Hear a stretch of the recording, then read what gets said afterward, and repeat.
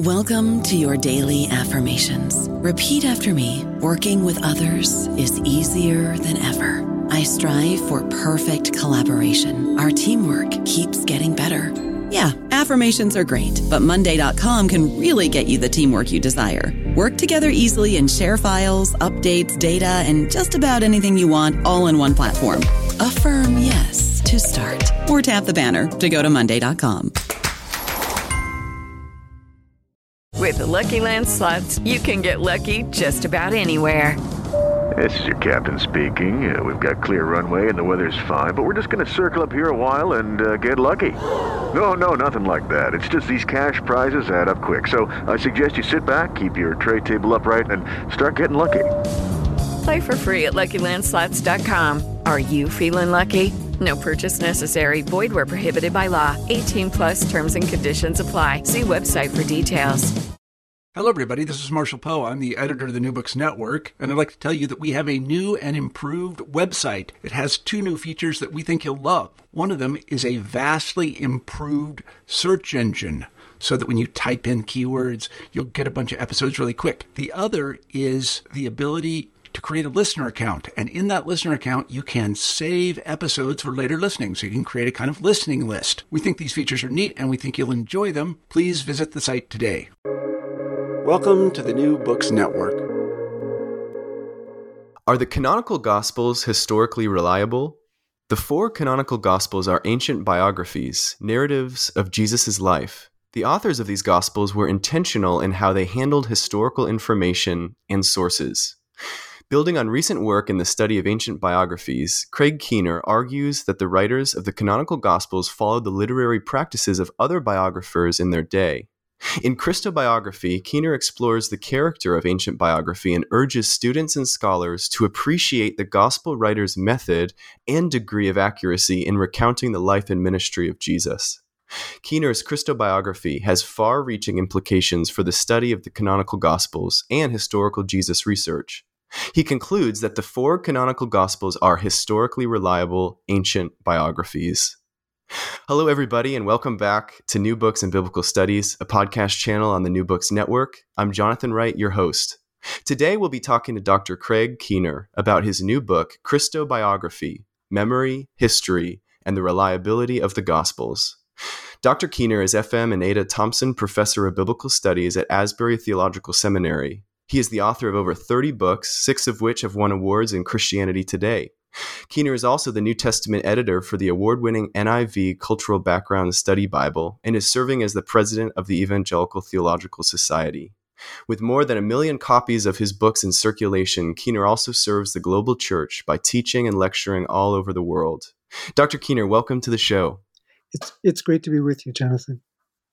Yeah, I appreciate that. And why don't we just begin by you explaining maybe what got you interested in biblical studies and how you became a Bible scholar? Thanks. Well, in terms of what got me interested, there was a time when I was not interested at all. I was interested in everything else from the ancient Mediterranean world and ancient Middle East, but except for the Bible, because I was an atheist. And when I thought of the Bible, I thought of it as just, that's what Christians believe, and I don't agree with them. And so, but eventually I became a Christian. And so, the Bible should have still been interesting to me just from the standpoint of being an ancient source or a collection of ancient sources. But once I became a Christian, it became like the most exciting thing to me because, before I wanted to be a physicist. As much as I liked ancient history and so on, because I thought that was the place to find truth. And of course, you do find truth there. But once I became a Christian, I said, wow, God has revealed himself to us in Scripture. Then studying Scripture became like the most important thing to me. So initially, I was just I just was reading it over and over. I had to catch up with the little kids in Sunday school. So, reading 40 chapters a day, trying to catch up. But eventually I learned to read it in a more nuanced way because I kept reading it and began to realize, whoa, this actually fits into a lot of what we know about the rest of the ancient world. And, after eventually a PhD at Duke and so on, I just kept digging deeper, and I'm always learning new things. Yes, and this book is definitely representative of that. And so let's dive in. This comprehensive work has 5 parts. So if we start in part 1, you set the stage for this whole work. How would you define the genre of ancient biography? And then, in your view, do the Gospels fit within that genre? The second part is fairly easy. Yes, the Gospels do fit within that genre, but the first part is a little bit more complicated in that the genre is very wide. So, we kind of need to narrow down what kind of ancient biography we mean. But ancient biography developed over time. So, the first forms of it go back to the classical Greek period. Well, actually, it probably goes back further than that. Ancient Near Eastern literature, even the book of Nehemiah has elements of what developed into this. But among Greeks, you have it in the classical period, where you have Isocrates, who's giving a speech about somebody named Euagoras. And back then, people sometimes they give funeral orations, and at a funeral you say just nice things about a person, right? So he changes it in that it's kind of like a funeral oration, but it's for somebody who's still alive. And then you have Xenophon, who experimented with a lot of different genres, a lot of different literary types, and he writes a biography of somebody he knew named Agesilaus. And it develops from there. But initially, these we might call them proto-biographies. They were like either all praise, like you might do in a funeral oration, or all blame, like you really want to rip on this guy or this person. So it becomes a lot more, they still have that interest about moral evaluation, but it becomes a lot more, we might say, historiographic as time goes on. So in the 1st century BC, the very end of the Roman Republic, just before the empire, before Augustus becomes emperor, you have Cornelius Nepos, who writes biographies. We could call them that. We don't need to call them proto-biographies at that point. He was a bit careless sometimes, but at the same time, he's trying to tell you what happened with the person. Now, ancient biographies were also interested in teaching you moral lessons or political lessons or military lessons, whatever, examples that you could learn from. But they were supposed to do so. The distinctive characteristic of biography, as opposed to just making something up as an illustration, was that it needed to actually be based on actual events. And so you had that, and that kind of emphasis continued on until pretty much the early 3rd century AD. So until the time of Diogenes Laertius, he was really careful. He cites all his sources. Some of his sources are probably wrong, from things that happened centuries earlier. But, when you get to the 1st century and the 2nd century AD or CE, we're talking about the sources. That was the historiographic apex of ancient biography. The overlap between the genres of history and biography was particularly strong at that time. And that's the time in which the Gospels were written. So, that's the period in which you have, Philo's biography of Moses. You have Josephus's autobiography, both Jewish sources. You have Tacitus, Suetonius, and Plutarch writing, and especially, when they write biographies of emperors. So anyway, all that's a long way of saying ancient biography changed over time, but full-length biographies and biographies of public figures, these were at their historiographic apex at the time that the Gospels were being written. There also were some lives of poets and things like that, but some of these are just like a paragraph or two paragraphs long. And it's really, I mean, they're still called lives, but the nature of that genre is very different from when we're talking about the full-length lives of public figures, things that are, roughly in the length, usually, of the Gospels. Yeah, so let's focus on that apex then of that relationship between biographies and history, where those two things overlap, which is where you turn next in your book. Were these works considered reliable sources of historical information? And if so, how would we know that? What we normally do when we study ancient sources, we look for comparisons, we look for analogies. Now, each gospel and actually each ancient biography differed somewhat. And so you can, some people say, well, the gospels are unique, and the character they describe certainly is different from most other characters that we look at from the period. But in terms of being a full-length study about a particular person, an ancient reader, if they were trying to fit that into a particular genre, they would think of biography.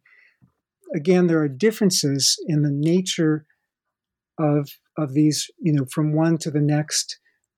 Mark, I'm doing a comment. I'm working on a commentary on Mark now. It'll be a few years before it's out, but Mark is just really distinctive. I mean, Mark, I just love the way Mark does things, but it almost takes on some of the form of parable too. I mean, it's a biography in the sense it's recounting events from Jesus' life, but just the stuff about the hiddenness, the secret of the kingdom, and so on is it's just beautiful. But different biographies had different kinds of emphases, so that's not unusual.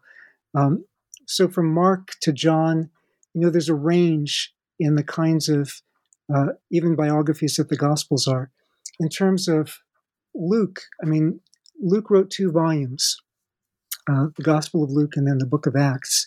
And taken by itself, the first volume could be considered biographic. Taken together, it's more like a 2-volume historical monograph about the background of the Christian movement and how it spread in the Gentile world and so on. But getting back more to the nature of your question, yeah, this was the apex of ancient biography. Now, some of these biographies were more reliable than others, but the basic rule of thumb was they weren't supposed to make up events. So the events needed to be in their sources. Now, the question as to how reliable their sources were is a separate question, and I deal with that some more later in the book. But a couple means of evaluating, first of all, how closely did they stick to their sources, where we can test them, and we can do that with some ancient biographies.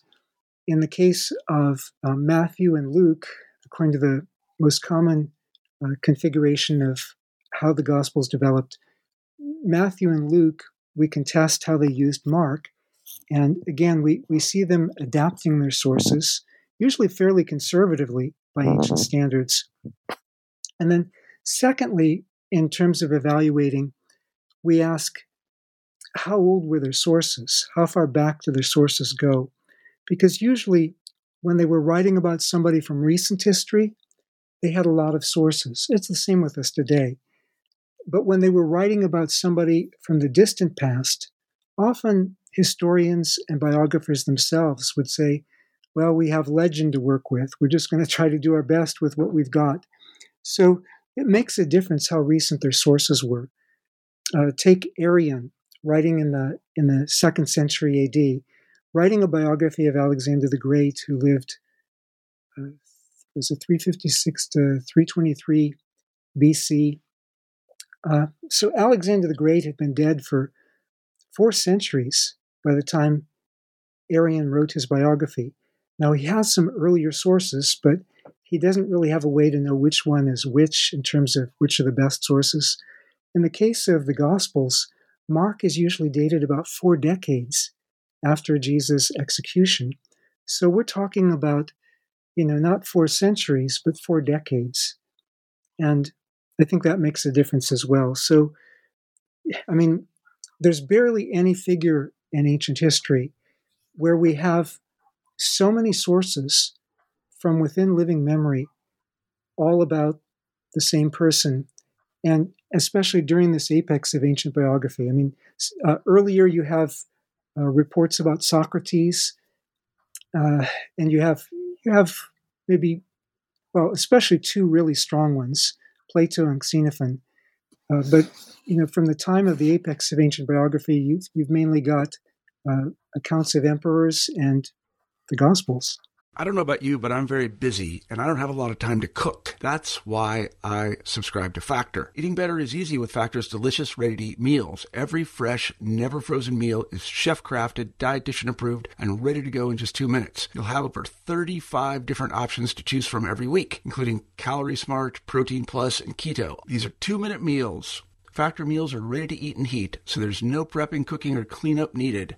They're flexible for your schedule. Get as much or as little as you need by choosing your meals every week. Factor is the perfect solution if you're looking for fast, premium options with no cooking required. Sign up and save. We've done the math, and this is important. Factor is less expensive than takeout, and every meal is dietitian approved to be nutritious and delicious. Head to factormeals.com/NBN50 and use code NBN50 to get 50% off. That's code NBN50 at factormeals.com/NBN50 to get 50% off.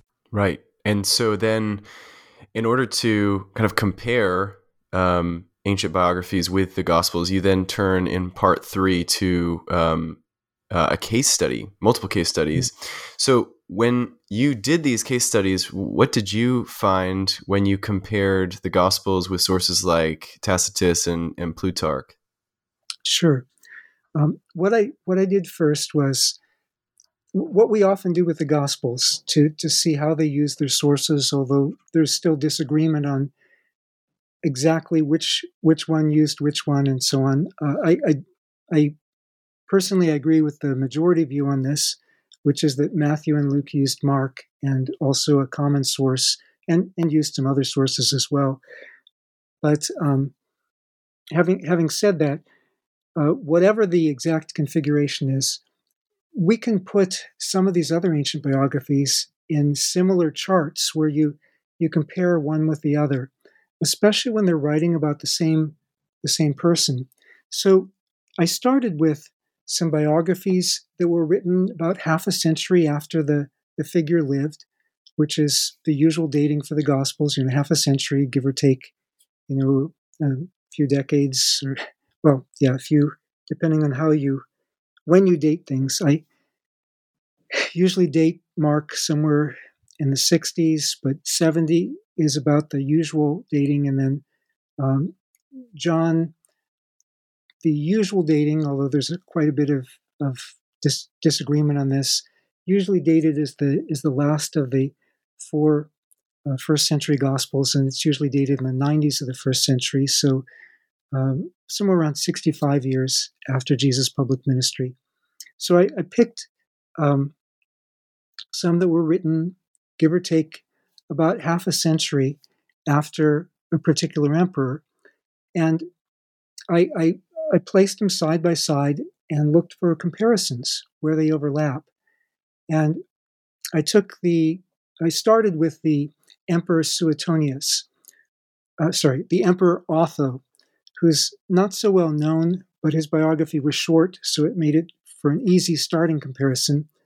And then I looked at what Suetonius, who was a very early 2nd century Roman historian, wrote about him, and also what Tacitus wrote in his histories about Otho, and also what Plutarch wrote in his biography of Otho, and some overlapping information from one of his other biographies. And I put these into charts, and what I found was about 50 points of good correspondence between Suetonius and Tacitus, and about 50 points of good correspondence between Suetonius and Plutarch. And then, anyway, I'm going into too much detail. I don't want to bore everybody, but just to say, I have the charts in the book for anybody who wants to look at them. But just to say that when you put all this together, I mean, Suetonius, his biography of Otho is really short compared to some of his other biographies. It's only about 2,000 words. It's fewer than 2,000 words. So it's about 1/5 the length of Mark's gospel. But we're talking about something like 2 points of correspondence in every paragraph. And this is just where we can test him to make sure he's not making things up, he's using sources. And if we extrapolate from that, if that's the kind of expectation that people had for ancient biography, then, what would we expect with the Gospels? I mean, with Mark, just extrapolating from that, that would be at least 250 points of correspondence. And again, that's only based on where we can test Suetonius with his with parallel sources. So all that is just to say that when ancient biographers wrote in this period, they especially were seeking to write based on actual events. Now, this is a little bit different again from what you have maybe half a millennium earlier. It's different from what you have some centuries later, because you get to hagiography in late antiquity, and they do things up a bit more. But in this period, they'll edit things, they'll arrange things, they'll choose what they include because they want to make certain points, and we need to take all that into account. But they're not supposed to make up events. They're supposed to depend on what's actually there. And that being the case, the Gospels as full-length biographies of a real figure, and not just any real figure, but a real figure who lived within living memory, not that long before, that tells us something. We don't have any novels in antiquity that I know of written about a real historical figure within living memory. But we do have plenty of biographies. And, seeing the Gospels that way helps set a default expectation for them. Yes. Yeah. And that was such a helpful and, just very informative section. So then you go on to tackle two objections to defining the Gospels as historical biographies. And those two are the records of miracles and then also just the Gospel of John in general. Why did you feel like it was important to address these two objections? Well, sometimes those are the objections that I hear most often to the Gospels being potentially reliable ancient biographies. Sometimes people will say, well, yes, they're ancient biographies or maybe ancient historiography, but unlike most analogies that we might propose for them, these can't be reliable. And one of the arguments is the argument that they include miracles. Now, historical Jesus scholars range from those who are minimalists, they only accept what they think they can prove, to maximalists who want to accept everything that they can't disprove, but which actually is a lot. But usually what we do with historical data, if we're not starting from a faith perspective or an anti-faith perspective, usually what we do, we look for what's most probable based on the evidence that we have. Now, the sources themselves are evidence. I mean, if we've got ancient biographies and this was the way people usually wrote, that itself constitutes a form of evidence. But we still need to evaluate the sources because, they did have some flex room and details when you compare ancient biographies. That's not to say that any given biography took all the flex room they could have, but some took considerable flex room. So we need to look at them on a case-by-case basis. But in terms of Jesus as a miracle worker, the vast majority of historical Jesus scholars do acknowledge that Jesus was experienced by his contemporaries as a miracle worker.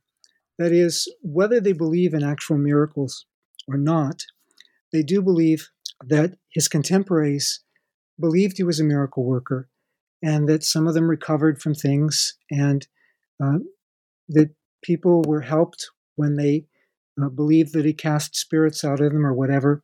Now, I do believe in actual miracles, but that's beside the point when we're just asking the historical question as to whether people could have experienced this or not, because we have plenty of examples elsewhere in history of people who experience these things, these kinds of things. You can't write about the life of, say, Simon Kimbangu, who was known for a ministry of healing and exorcism until he was imprisoned by the Belgian authorities in the Belgian Congo in the early 20th century. You can't write about him without, including reports about that. Or Rasputin. Now, I don't particularly like Rasputin, but I mean, you can't write about that part of Russian history without talking about Rasputin and how the Tsar's family thought that their son was helped when Rasputin was there, and so on. There are a lot of different figures in history, whether you like them or dislike them, where you just can't write about it without dealing with those things. If Jesus was known as a healer and an exorcist, you can expect that there will be accounts of that. And in fact, I have a whole other book on this, like 1,100 pages, but just going through, globally, accounts of these kinds of things today, the same kinds of things you have reported in the gospel. We have pretty much the same kinds of things reported all over the world today by eyewitnesses who claim to have experienced these things. Sometimes with the healings in particular, we have medical documentation for these things. So you can say, well, I don't believe this happened divinely. I want to explain it some other way. But it's not a reason to dismiss that this is based on genuine memories about a person. In the same vein, there are people who object to the Gospels being reliable because they say, well, the Gospel of John, look how different that is from Mark and the sources that follow Mark. And so since they're different, you can't say they're both historically reliable. I have a 1,600-page commentary on John where I go into that in more detail. So again, I didn't spend a whole lot of space on this in this book, but I did something that I didn't do in the commentary on John, and that is that I laid out some of the differences, but I also made a chart of the overlaps. And the overlaps are so significant. I mean, it's clear they're not writing novels. They're not going from the same sources. So there's a lot that one omits that the other includes, but they're writing about the same person. Now, their perspectives, their approach is different. They're writing from different vantage points, but where you have the most differences in detail are in the account of the Passion. The story of Jesus' death and the events most immediately leading up to that. And my own approach is I think that John he's a good storyteller and he's surprising people. Some others think, well, it's based on the testimony of the beloved disciple and he just remembers things differently. And then other people, well, yeah, there's different approaches to it. But the overlap is so significant that, again, I think that should be taken into account. What one scholar pointed out was that if we had just the Synoptic Gospels, Matthew, Mark, and Luke, and then eventually we ended up somebody discovering, like the discovery of the Dead Sea Scrolls, somebody discovered the Gospel of John, people would go wild. They'd say, whoa, look, now we have an alternative account. It's also from the first century. How do we explain these differences? But people would also be very interested in the historical information in John. I know some people, Paul Anderson and some others, who are really working on the question of history in the Gospel of John. My doctoral supervisor at Duke, D. Moody Smith, actually specialized a lot in that. But that just a brief treatment of that. Right. Yeah. And again, a very helpful section. I'm glad you kind of paint the objections and then help to answer those. And then, speaking of how information is passed down and the transmission of oral traditions, you then end with the topic of memory studies. So what should our listeners know about how memory studies can relate to the Gospels? Sure. There are different approaches to memory studies, and there's actually some debate going on. And part of it is that people are talking about different kinds of memory. You've got psychological memory of an individual, and you have social memory of a community, and both are relevant here. But just to talk about them briefly, psychological memory is relevant to the question, would eyewitnesses actually have remembered anything after 30 years or 40 years? By the time people say, oh, we've got to write this stuff down, would eyewitnesses have remembered these things, or would they have remembered them long enough for them to become, passed down in tradition? People who were writing ancient biography and historiography usually consulted eyewitnesses when they could. And it looks like Luke makes a claim to that in Luke chapter 1 in his historical preface, that he consulted eyewitnesses, or at least got as close back to the eyewitnesses as he could. But in terms of the disciples, people tend to remember things that are very dramatic, that are they consider very important. Now, if you saw somebody raised from the dead, or blind eyes opened, or whatever, chances are that would get your attention, at least the first time or second time. The disciples, usually we remember after a year, we just remember maybe the things that are most significant to us. Obviously, we don't remember what we had for lunch last Tuesday, or we don't remember all the conversations we had, but we remember some things. We don't always remember, we usually don't remember them in a particular sequence. We usually remember them more by the place they happened, or the memory is not perfect, but it's sufficient for ordinary day-to-day purposes. Now, after 5 years, normally the things that we thought were really significant, we've forgotten about half of those. But the forgetting curve seems to level off after that, so that 30 years later, you probably still remember a good bit of what you remembered after 5 years. And I could give examples of that, but I'm just summarizing this. So going on to communal memory, we know a lot about disciples back then, how they passed on information. We have considerable evidence for that, both from Jewish sources and from Greek sources. Some people say, well, no, the Jewish sources are all late. That's actually not true. Josephus, who's writing in the first century, talks about, how it was when he was growing up, and talks about how carefully Jewish people memorized the Torah. That was probably mostly oral memory. So it wasn't just writing things down, and it wasn't just people who were literate. I could go into a lot more detail just with ancient examples of this. Some people were really astonishing with their memories, just like you have a few people like that today. And some cultures particularly emphasize individual memory. And I have quite a bit of evidence for that in antiquity as well. But just to say that there could be a good bit that would be remembered, and especially things like Proverbs, short, succinct statements that Jesus would have made. Parables, people would often remember the storyline. There, you're not going to remember the wording as well, but we're not talking about verbatim memory. We're talking about remembering the basic thrust of the meaning, the basic thrust of the events.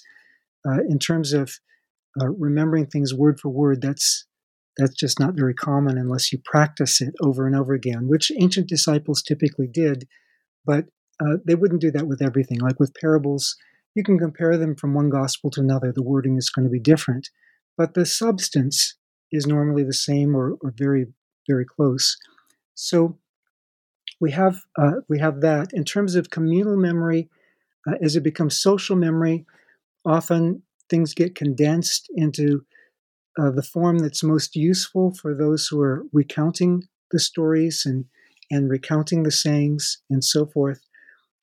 But we also need to keep in mind there's a distinction often made in terms of orality studies and oral historiography. A distinction is made between oral history and oral tradition. Oral history is the period within living memory.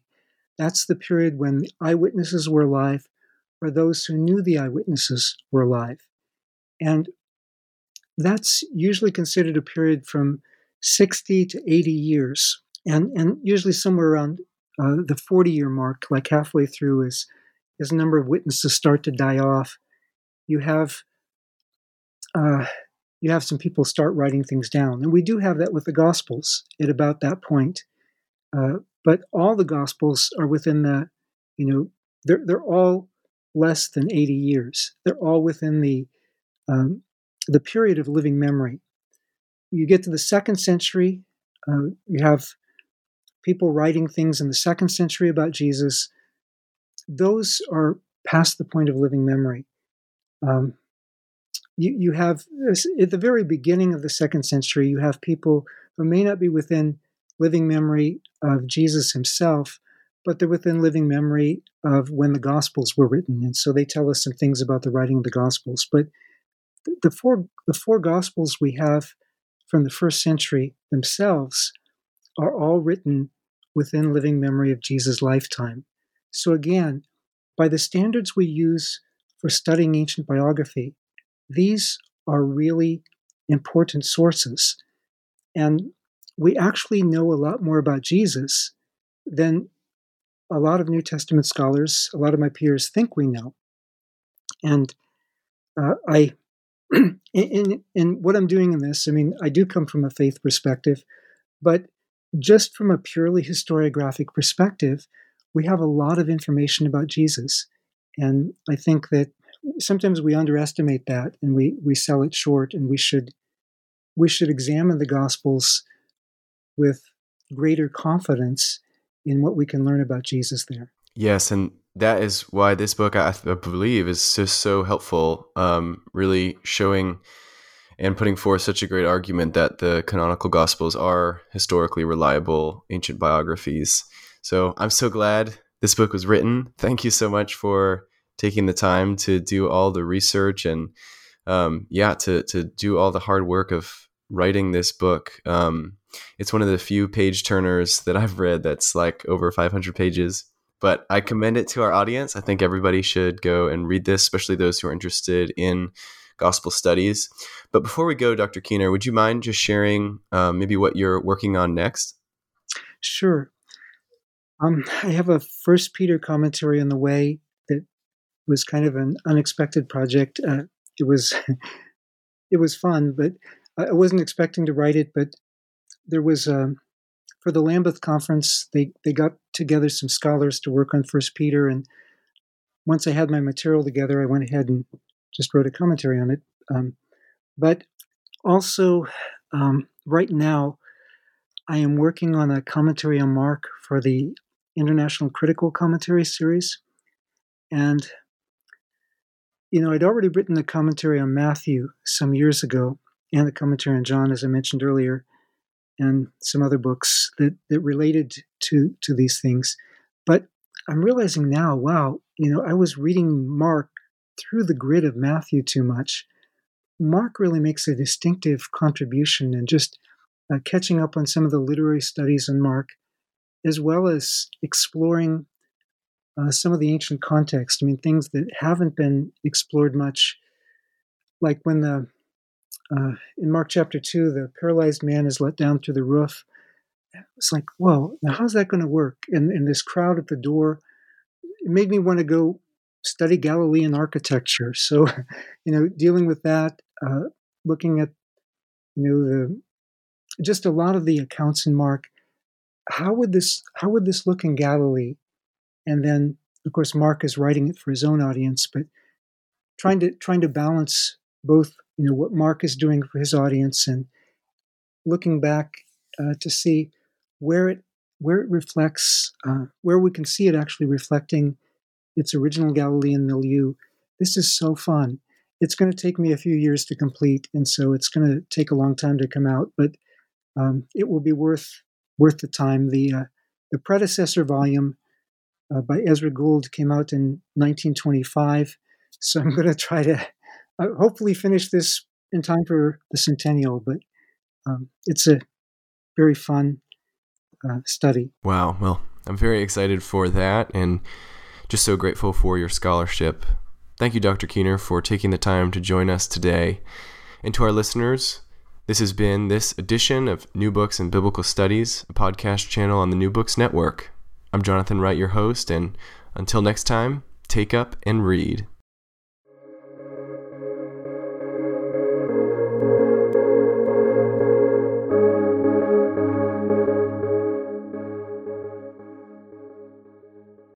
With Lucky Land Slots, you can get lucky just about anywhere. Dearly beloved, we are gathered here today to... Has anyone seen the bride and groom? Sorry, we're here. We were getting lucky in the limo and we lost track of time. No, Lucky Land Casino, with cash prizes that add up quicker than a guest registry. In that case, I pronounce you lucky. Play for free at LuckyLandSlots.com. Daily bonuses are waiting. No purchase necessary. Void where prohibited by law. 18+. Terms and conditions apply. See website for details.